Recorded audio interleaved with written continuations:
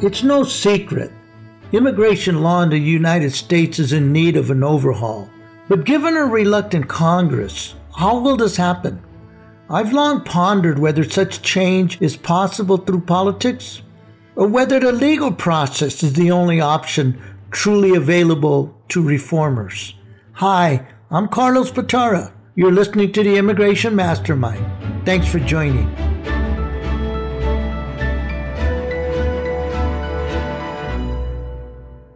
My views on this issue are colored by my own past political and legal experiences. My quest for social change began when I was a teenager.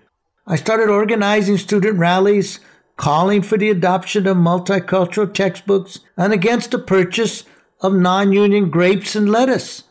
The message was simple: fight for what you believe is right. And to me, making America a society tolerant of all nationalities is right. My activities took me to a variety of campuses across school district lines. I understood the power of numbers for purposes of protest. When it comes to social change, I believed then and I believe today, success often depends on a band of rebels taking actions which challenge the conscience of not only the public, but also those who hold authority. The public controversy begets public debate. The public debate begets the social change. Eventually, the good guys won. The school board changed its policies. It was a long battle, but it was a battle whose success I never doubted. At the age of 18, my penchant for social change went political. My history professor led me into Democratic Party headquarters. Within a few months, I was an accomplished precinct and get-out-the-vote coordinator. By graduation, it was common each election cycle to receive late-night calls from candidates asking me to join their inner campaign circles. When I went to law school, I restrained myself from joining grassroots battles on the East Coast. Once I set foot in California again, I jumped back in local and state politics. Friends were puzzled. They were puzzled that I did not dedicate myself 100% to a legal career, instead opting for a dual role, one outside the system, the other inside the system. They missed the commonality. In both roles, reform was at the top of my agenda.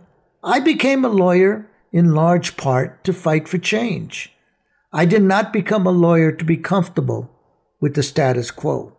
Clearly, law school changed me, but it did not rearrange me. After more than a decade in this dual role, I decided to walk away from politics. I decided my time would be better served focusing on the practice of immigration defense.